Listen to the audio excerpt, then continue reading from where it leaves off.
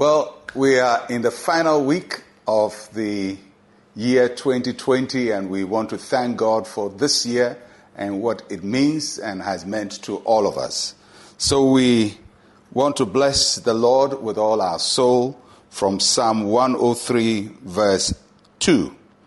Bless the Lord, O my soul, and forget not all his benefits.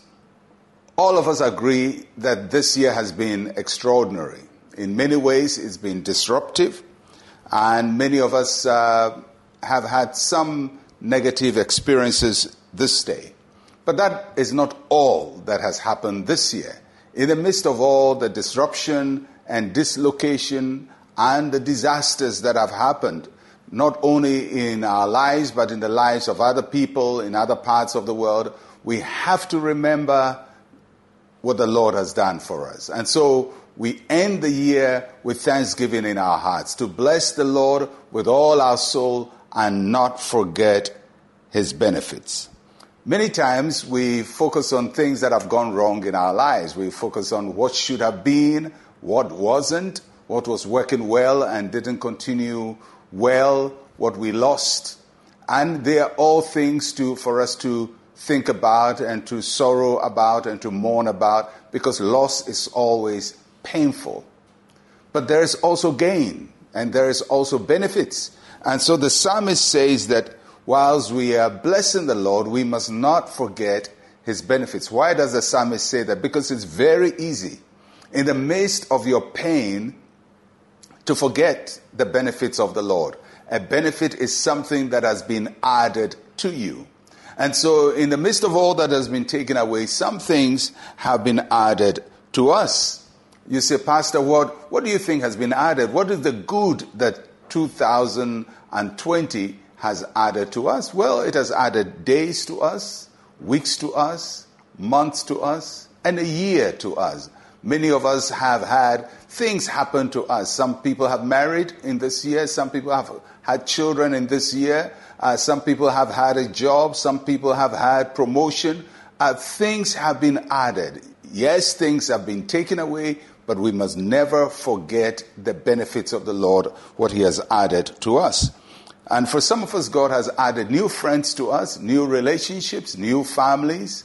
And sometimes we open our eyes and see new opportunities. When one door was shut, God opened another door.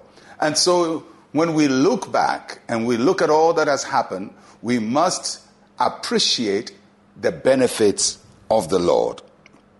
2020 had its moments, but it's also had its opportunities. And just consider that if God could keep us through this year, of all years, the most disastrous year for a lot of people, but God kept us. And you are here, God has kept you. It is a benefit of the Lord.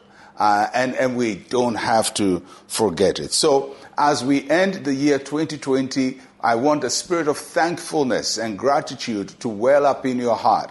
Even if it's difficult for you to be thankful, if it's difficult for you to praise God, just say it. Lord, I thank you, I bless you, and I don't take all that you've done for granted. Even if you're saying it with tears in your eyes, just remember to bless the Lord with your soul. Because as we do that, we allow our hearts to heal and our faith to soar high. So bless the Lord, O my soul, and forget not all his benefits of 2020. Let's share a word of prayer together. Say with me, Heavenly Father, thank you for the year 2020. I appreciate the life, the health, and the opportunities you gave me. In Jesus' name, amen and amen. God is good, and he's good all the time. I'm Pastor Mensa Otabil. Shalom, peace, and life to you.